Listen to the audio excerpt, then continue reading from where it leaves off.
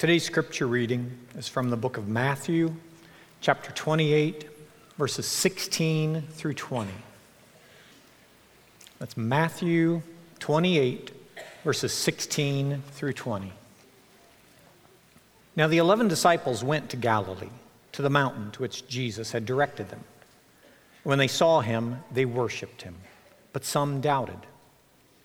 And Jesus came and said to them, "All authority in heaven and on earth has been given to me. Go, therefore, and make disciples of all nations, baptizing them in the name of the Father and of the Son and of the Holy Spirit, teaching them to observe all that I have commanded you. And behold, I am with you always to the end of the age." This is the word of the Lord. Thanks, God. Let's pray together. Father, your word has power, and that means that what happens in the next moments in our lives, as your word is declared, has the potential to do astonishing things. And so we pray that you would use your word to that end and for that purpose. So now help us to clear away all other distractions in our minds, to realize that this moment is a providentially ordained moment in our lives, and give us soft hearts to receive your word, give us clear minds to understand it, and give us a readiness to obey in what you call us to do today.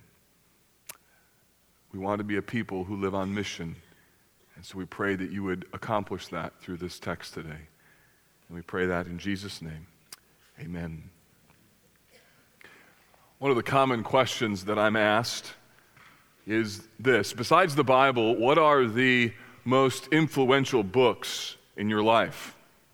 There are many books that have influenced me and shaped me. Among them, biography of Martin Lloyd-Jones, Holiness of God by R.C. Sproul, The Reformed Pastor about shepherding, written by a Puritan named Richard Baxter, The Disciplines of a Godly Man by R. Kent Hughes, and Desiring God by John Piper. These would be books that have shaped my understanding of the world, of marriage, of ministry, and I'm forever indebted to these books.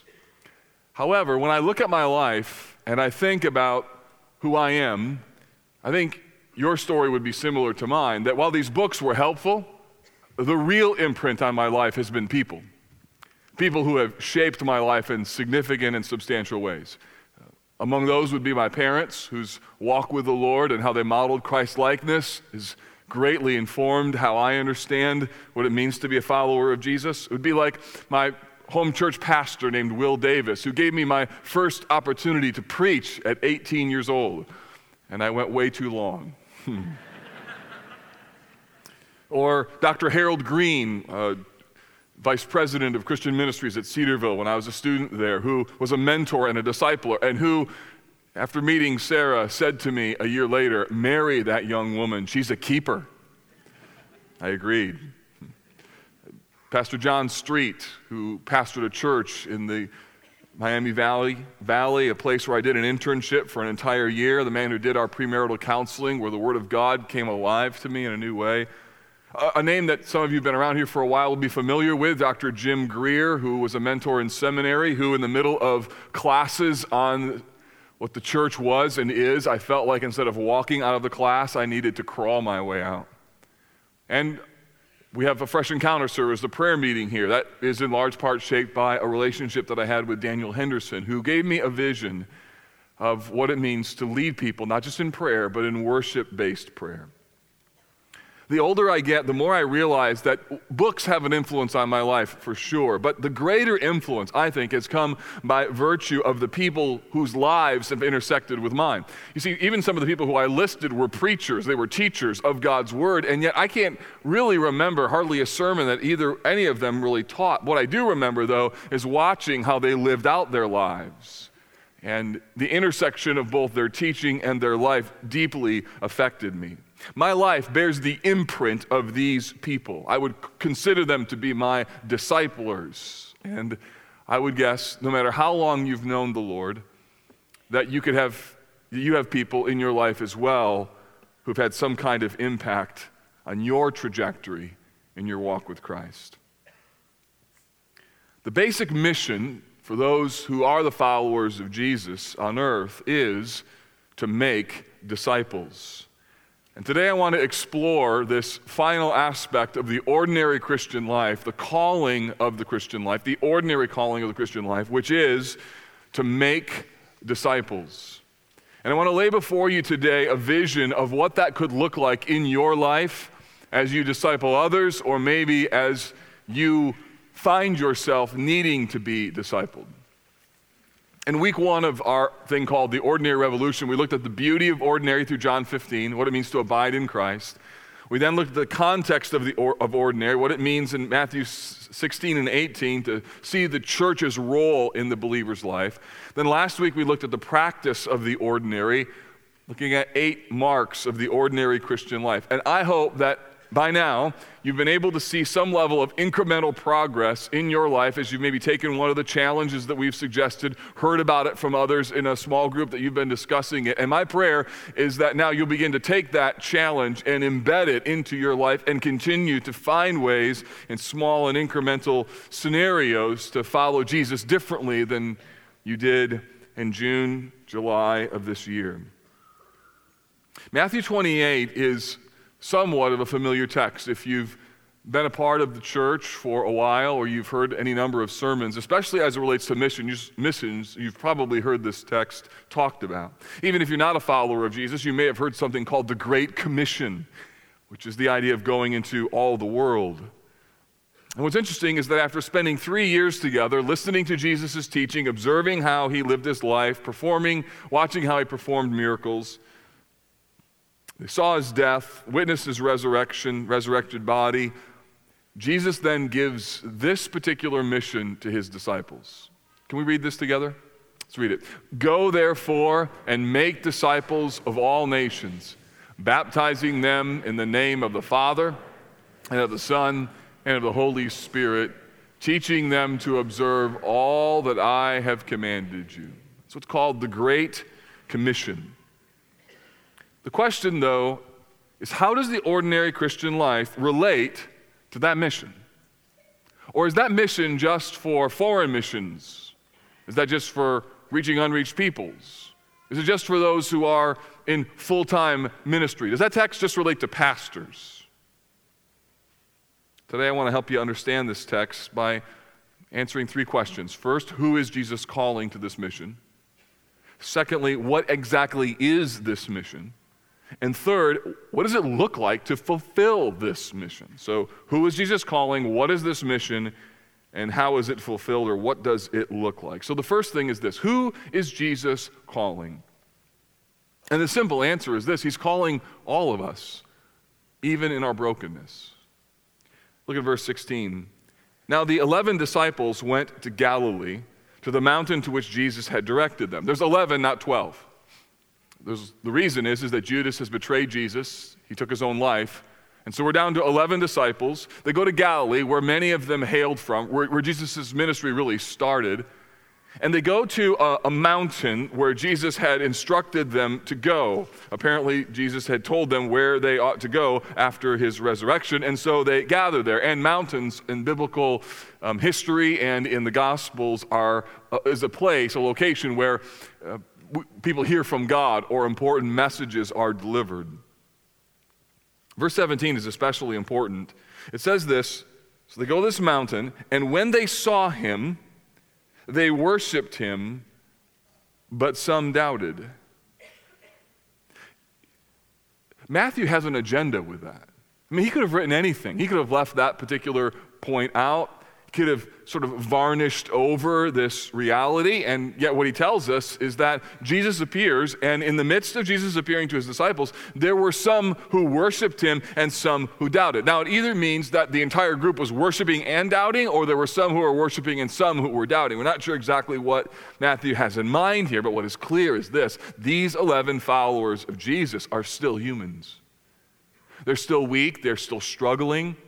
They're still very much in process with what they are encountering with Jesus. And think of it, despite all that they had seen and heard, despite all that they had experienced, despite meeting the resurrected Christ, they're worshiping, and yet they are also still doubting. Or maybe a better way to say it, even in their doubt, they were still worshiping. It's very clear here that these humans are disciples, and these disciples are human. So before we say anything about the mission that Jesus entrusts to them, and it's a very compelling mission, I think it's worth noting that the people to whom Jesus entrusted this very compelling global mission are very ordinary people. We know, for instance, that Peter, James, and John, they were fishermen. It's likely also that 2 or 3 others were, at a minimum, tradesmen or also fishermen. Matthew was a converted tax collector. He had a scandalous background. And Simon, he was a fighter. He was a zealot. He was an insurrectionist, wanted to overthrow Rome with military might. And they did not come from the halls of power. They didn't come from the highly educated or the spiritual class of people. No, these disciples were ordinary men. In fact, so much so that when they speak with authority and when they say things that are really impressive, people who are in the upper echelons are really astonished. Acts chapter 4 tells us that one day Peter and John were hauled before the Sanhedrin, and the text in Acts 4 says, and they perceived that they were uneducated, common, read that, ordinary men, and they were astonished. And they recognized that they had been with Jesus. One of the things I love about these ordinary disciples is that their power doesn't come from who they are or what they've learned or where they've come from. Their power comes from Jesus, who they hung out with. Does it encourage you that the disciples are ordinary men? It should. In a few verses, we're going to hear about Jesus' all-encompassing, global, and compelling mission. The power of what Jesus is going to say in a moment is stunning, and yet the people to whom he entrusts this mission are extremely common. They're imperfect, they struggle, they're weak in their faith at times. In fact, one commentator says this: Christians are both believers and doubters. That really helps me, because there's times that I read the Bible and I'm like, man, that's true. Is it? There's times that I pray and I'm like, I know you hear me. Do you? I know I can bank my life on you. Can I? I resonate with the man in the Bible who says, I believe, help my unbelief. Christians are both believers and doubters. They are both those who adore and those who wonder, those who trust and those who question. And the commentator says this: is it not refreshing that Matthew admits this? And my answer is yes, it is. Wonderfully refreshing. Jesus' disciples have always been ordinary people who are always in process, who have been entrusted with an extraordinary mission. So my first question to you is this: do you see yourself through this lens? Do you see that God has entrusted something to ordinary Christians? Because there are often some barriers that we face. Let me give you just a few.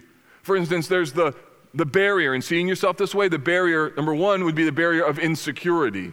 Many believers fail to live on mission, on Christ's mission, because they feel inadequate to the calling that Jesus gives them. And maybe you're one of those people. You don't feel like you have enough answers. You're worried. What if my kids ask me a question about the Bible that I don't know? Or what if I share Christ with someone and they ask me something that I can't answer? Or I don't have the sufficient faith. I'm not spiritually strong enough. Or maybe you think, I just came to Christ recently. I can't go and make disciples. Or I'm not as gifted as other people. Secondly, not only insecurity, but misunderstanding. Some people I encounter have a wrong view of how God's going to accomplish his mission on the earth. They think that it's the job of professionals or church programs or the church itself to accomplish God's mission on the earth. They don't realize the important role they're going to have to play. Insecurity, misunderstanding. There's also distractions. Another barrier is this: other believers allow so many things into their lives. It's not that they're against the Great Commission. It's just that they have so many other big rocks in their life that there's no place for God's mission in their life. And they fail to see the beauty of the gospel in the way that ordinary people are called to express it in ordinary callings. And it may be today, you've never connected the fact that God gave you the gifts and where He's placed you in your career, in your life, in your neighborhood. He's placed you right where you are because He wants you to accomplish the Great Commission right where you live. And that may be a new thought. And then there's others of you who that's not a new thought. You know it. In fact, you know it, and you see people around you, and there's something in your soul that says, I ought to be reaching out to that person, or I ought to take that person under my wing. I ought to be able to pour into them. And your issue is not distraction. It's not misunderstanding. It's not insecurity. Let's just be honest. What it is, it's straight up disobedience. You just don't want to do it because your heart, for whatever reason, has begun to grow hard. And you know what you need? You need an ordinary word in the Bible. And that ordinary word is repentance. It means that you decide, God helping you, that's wrong. And God helping me, I'm going to turn from it. And I hope that for some of you, today is a day of repentance to say, God, I've been AWOL as it relates to this discipleship mission. Maybe with your kids, maybe with grandkids, maybe with someone who's near you, a coworker. They're right in front of me, and forgive me. I've not embraced it as a part of my mission. Now, in a moment, we're going to look at the scope and the breadth of this calling. But I want to suggest to you, before we even get into it, that this calling is a calling that every single follower of Jesus has upon his or her life. It's a beautiful story that Christianity started with 11 broken men on a mountain, and from those 11 men, it spread all over the world. So God's on a mission to reach the world. So secondly then, so what exactly is this mission? What is our mission? We find it in verses 18 to 20. Again, many of you are used to hearing these verses in the context about foreign missions. And let me be clear, this text clearly speaks about foreign missions. Certainly applies to that. However, although our mission globally is extremely important, that it is only one application of this particular text. So I want to try and maybe expand your understanding of the application of this Great Commission. There's some characteristics related to this mission. What are they? First, there's 6 of these. First, this mission is rooted in the authority of Jesus. Jesus starts with some unbelievable words in verse 18. And Jesus came to them and said, "All authority in heaven and on earth has been given to me." That's a huge statement. In Matthew, authority is connected to the lordship of Christ. That's how Matthew uses authority. He uses authority to describe that Jesus is to be distinguished from other religious leaders. In Matthew chapter 7, Jesus is teaching, and the people say, he teaches as one who has authority and not as the scribes. Which must have been an awkward thing if you were a scribe hearing that, right? Like, what? Authority is how Jesus is able to forgive and heal. Authority is what he gives to the disciples in Matthew chapter 10 to go out and to heal and to preach the good news. Authority is essentially what made him a credible teacher, according to Matthew 21. So for Matthew, the authority of Jesus is connected to the lordship of Christ. It's similar as to what Paul says in Philippians chapter 2, by virtue of his death and resurrection, that the Father has now given Jesus a name that is above every name. And the Bible tells us in Philippians 2 that one day, when Jesus comes, every knee will bow and every tongue will confess that Jesus is Lord. That's what it means. It means that Christ, by virtue of his resurrection, has fulfilled the prophecy in Isaiah chapter 9, which says that the government shall rest upon his shoulders, that Christ now has all possession of all things on earth, that there's nothing that can escape his power and his authority. Or as Abraham Kuyper famously said, there is not one square inch on planet Earth over which the risen Christ does not say, mine. All authority, Jesus says, has been given to me, so therefore what? It's now a movement. So in light of this authority, the next word, therefore, go. The mission of Jesus is a movement. They are not to stay on that mountain. They're not to have a small group on that mountain. They're not to set up a Sunday school on that mountain. Don't put up tents. Don't gather on this mountain. The idea is don't stay here. Spread, reach, move, go, grow. In other words, when it comes to Christian life, when it comes to this mission, there's a tilt as it relates to who the followers of Jesus are. There's a posture. There is a bias. And that bias is towards spreading. That bias is towards going. That posture is towards going towards people for the purpose of gospel activity. Sometimes that going involves leaving your country and your extended family. And some of you ought to pray about that and consider, is God calling me to go, to leave? Sometimes that involves leaving family and learning another language, another culture. But the call to go is not just for missionaries. The central idea is this, that the followers of Jesus, they don't just gather. They gather in order to scatter. They gather together in order to be spread out into the world. It means that the central ministry of the followers of Jesus is not just caring for one another on a Sunday or meeting together in their small groups or fellowshipping together in the context of a Sunday morning gathering, but rather the chief characteristic and the central ministry that they're engaged in is their movement as they're spreading, and they gather in order to be encouraged and exhorted and taught in order so they can scatter again. And so, as it relates, for instance, to athletics, is this the practice or is this the game? This is the practice. This is the mash tent.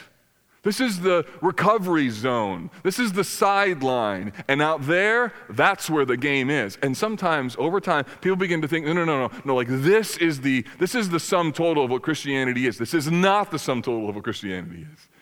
The sum total of Christianity is you in your homes discipling your children. It's you in your workplace speaking words of grace and gospel-oriented conversations. It's you caring for people around you. It's you living out the reality of what it means to be a follower of Jesus. It's you going and spreading. You gather and then you leave. You get together and then you go out. You meet together and pray together and you go out, all for the purpose of taking the name of Jesus wherever you go, wherever you are. That's the purpose. That's the point.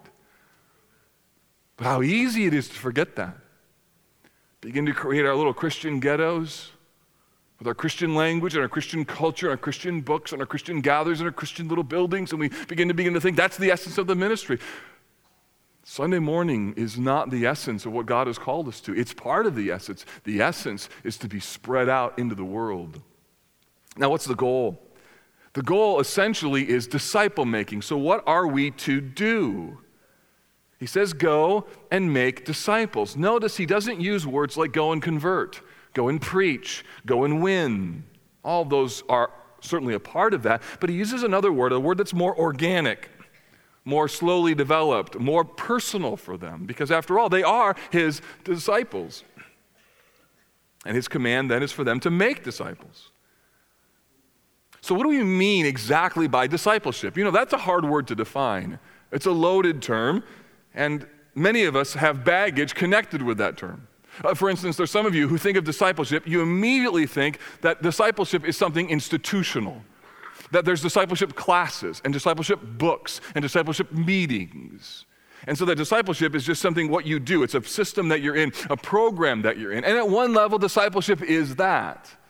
On the other hand, there are those of you who have experienced discipleship maybe when you were a new believer, or maybe in college, and so you got together with a bunch of your friends, and you started studying the Bible, and you built into one of those lives, and you were like gut level honest with them, and you saw Christ in the midst of that. And for you, discipleship it's not about programs at all.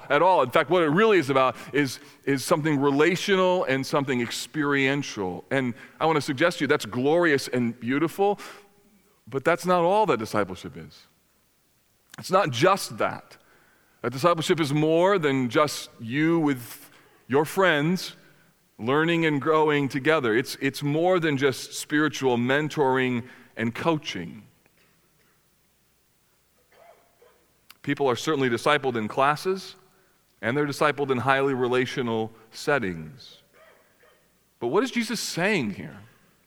I think the challenge of this text is not to make it more complicated than what Jesus makes. He doesn't give us a long list, doesn't describe it. He just simply says, make disciples, which I think what he's saying is this: what I've done to you, do that to other people. I think it's that simple. What you saw me do to you, I taught you, I lived with you, I worked with you, I exhorted you, I encouraged you, I got in your grill sometimes. He didn't say it that way, but I rebuked you, I did all of these things. I want you to do that to other people. What I have done to you, do to others. So here's my very simple definition of discipleship. It's this: intentional spiritual replication. It's probably not sufficient. You make it better. And then you try and do this, all right? So intentional, spiritual, I said that with a great deal of love in my heart for you. Intentional spiritual replication. What do I mean by that? I mean there's a lean, there's a posture, there's a point to what you're doing. You're not just kind of floating around in life. You're like, look, I'm on mission, spiritual. It's not just you're just not coaching people to be a better leader. You're helping them to be a follower of Jesus. And replication means you are reproducing yourself in the lives of other people. Now, what exactly does discipleship mean? What are the components of it? Well, we have two participles in the text. Make disciples is the verb, and then the first participle is baptizing them in the name of the Father, Son, and the Holy Spirit. That's one aspect. And then secondly, teaching them to observe. So I think that discipleship then is evangelism and obedience-oriented instruction. Whether it's in the context of a relationship, whether it's in the context of a class, doesn't matter. At the end of the day, discipleship involves at least two ingredients. The person becomes a follower of Jesus, they've been evangelized, and they are receiving instruction that is resulting in obedience, obedience-oriented instruction. What are these two participles about? Well, he says first, disciples are made as they're baptized in the name of the Father, Son, and the Holy Spirit. In context here, to be baptized in the name of Jesus means that you've come to faith in Jesus. Jesus is not suggesting that this baptism in and of itself saves the person, but what he is saying, as Peter does, that baptism, going public with your relationship with Christ, is a very clear indication that regeneration or becoming a Christian has actually happened in your life. That's why Peter in Acts 2, after preaching a great sermon at Pentecost, and people are saying to him, "What must I do to be saved?" Peter's response is, "Repent and be baptized." So making disciples, first and foremost, means that a person trusts Christ as his Savior or her Savior and becomes a follower of Jesus. So if you're not a follower of Jesus today, you can't be a disciple.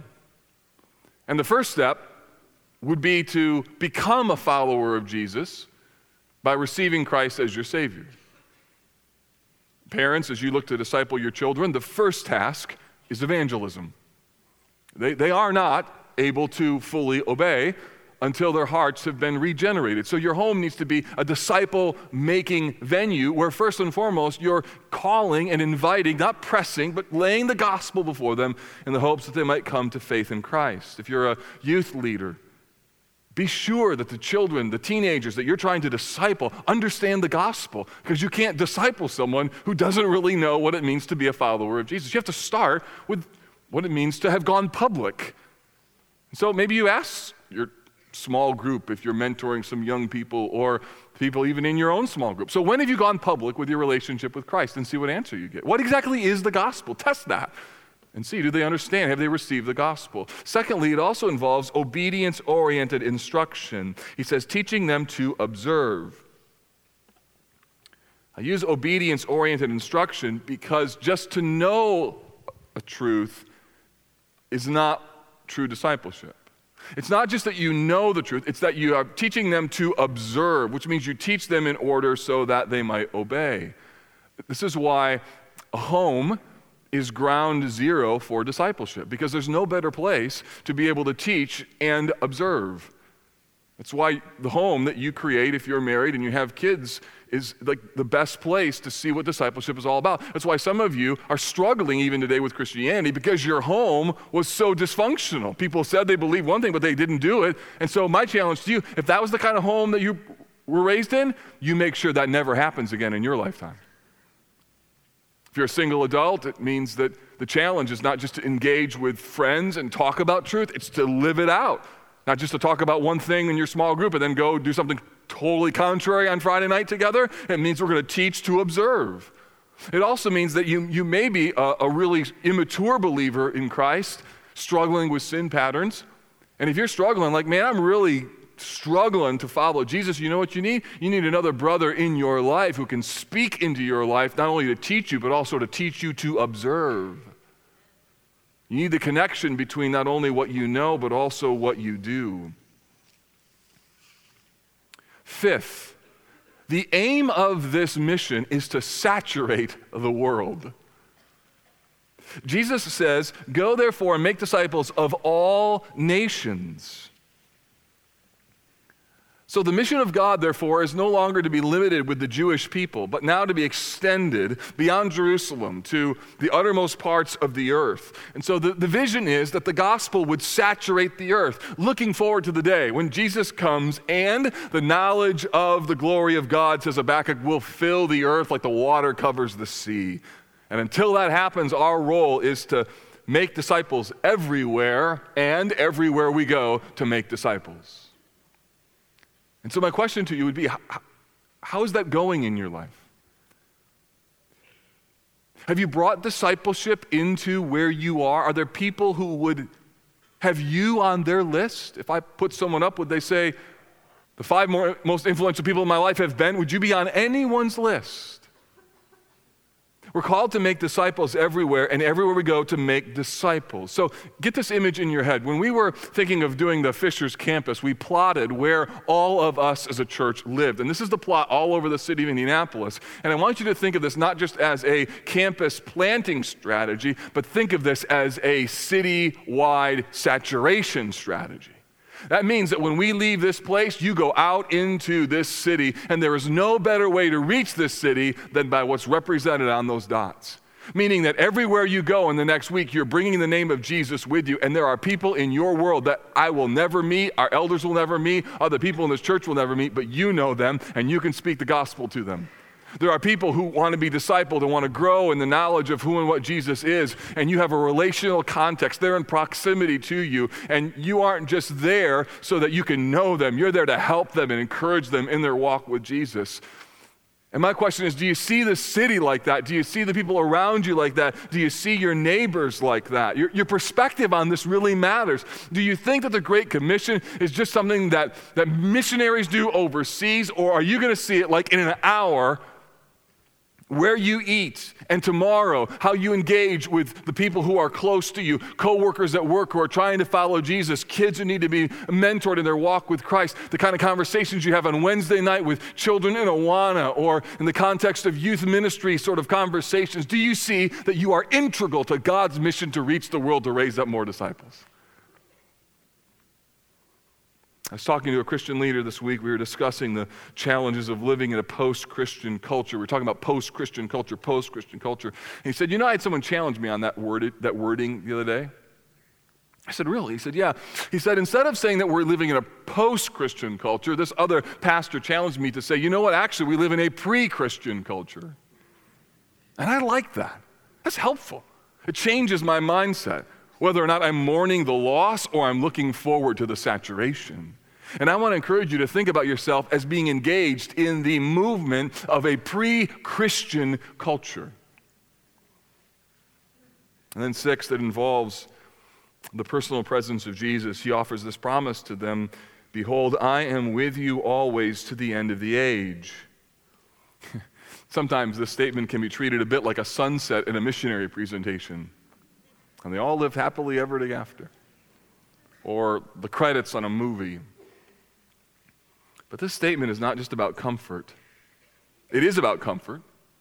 It's about the fact that God has given to us the gift of the Holy Spirit, the personal presence of Christ, mediated to us as his disciples through the Holy Spirit as they scatter out in the world, that we never need to wonder in any moment, are you here with me? Somebody asks you a question about if you're a believer in Jesus. God is with you in that very moment.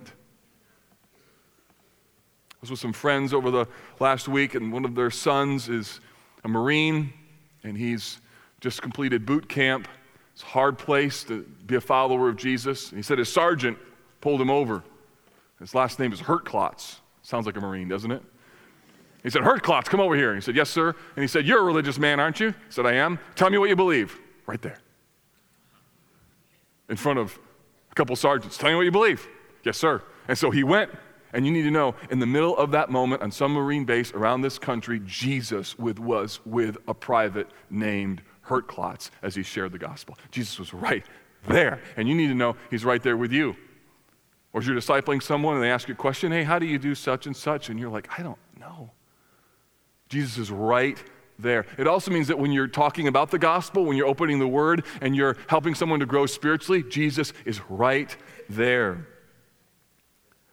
If discipleship is spiritual replication, then our aim is to replicate them into something. And what is that something? Oh, it is that they might look and act like Jesus. So when you think about Christianity, do you see it in light of this mission?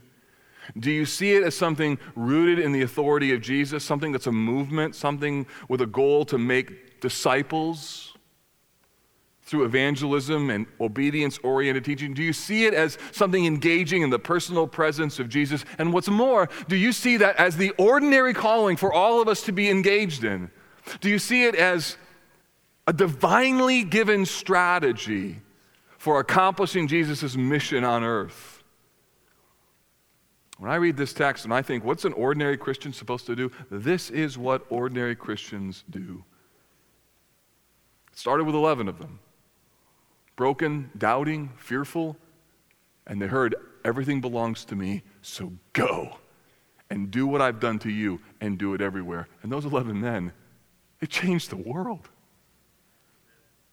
And I just want you to join that mission. So what exactly does this mission look like? Let's put some handles on it. My aim this morning is to help you see that this relates to the ordinary Christian life. And my calling is for you to replicate yourself. And for some of you, that's a problem. Because I'm assuming that there's something to replicate. Meaning, if you're here today and you're not a follower of Jesus, this mission doesn't apply to you today. I hope that it will, and I hope that it will soon. But let me be very clear. I don't want you to replicate yourself. In fact, you don't want to replicate yourself. The sins in your life, the stronghold that the enemy has, you don't want to give that to your kids. You don't want the legacy to be that it happened over and over and over and over.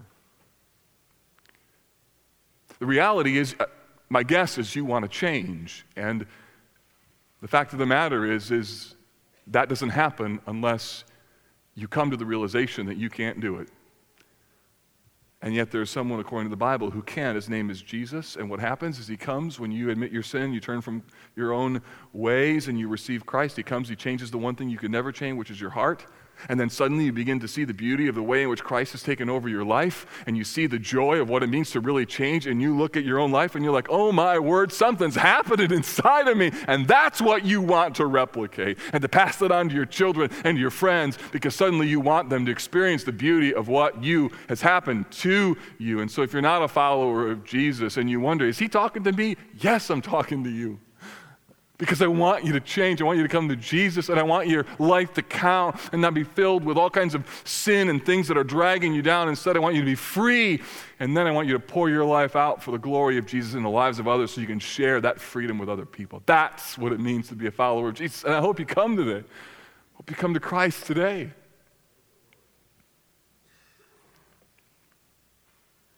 Assuming you know Christ, what is discipleship then? Let me give you some categories. I'm going to keep using the word both because discipleship is both at so many levels. So what is discipleship? Discipleship is both corporate and personal.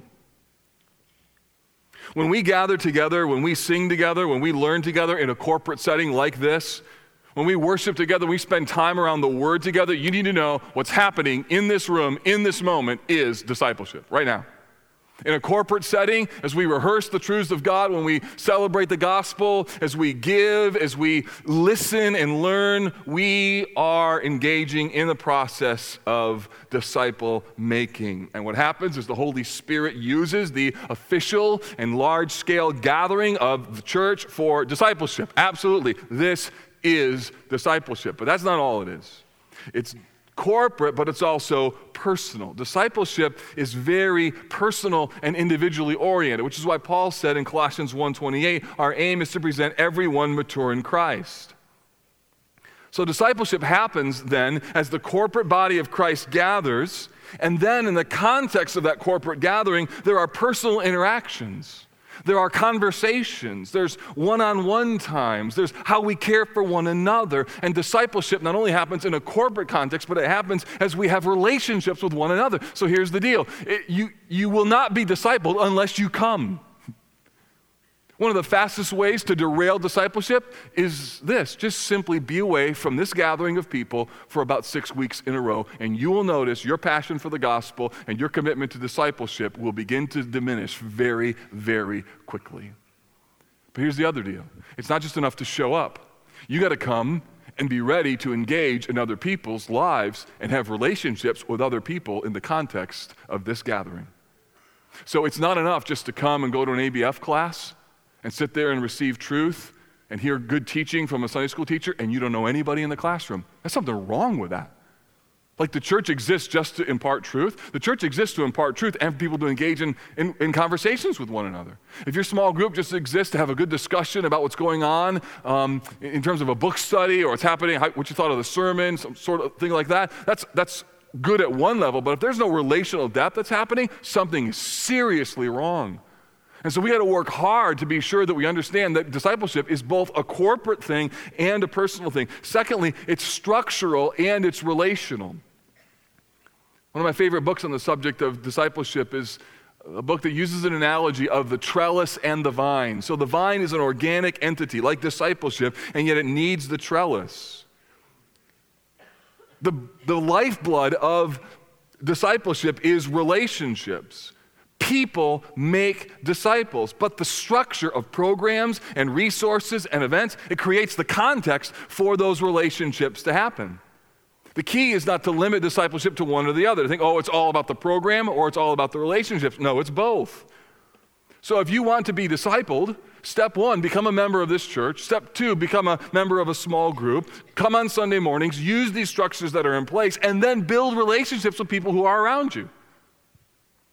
Some of you sit in the same place every single Sunday.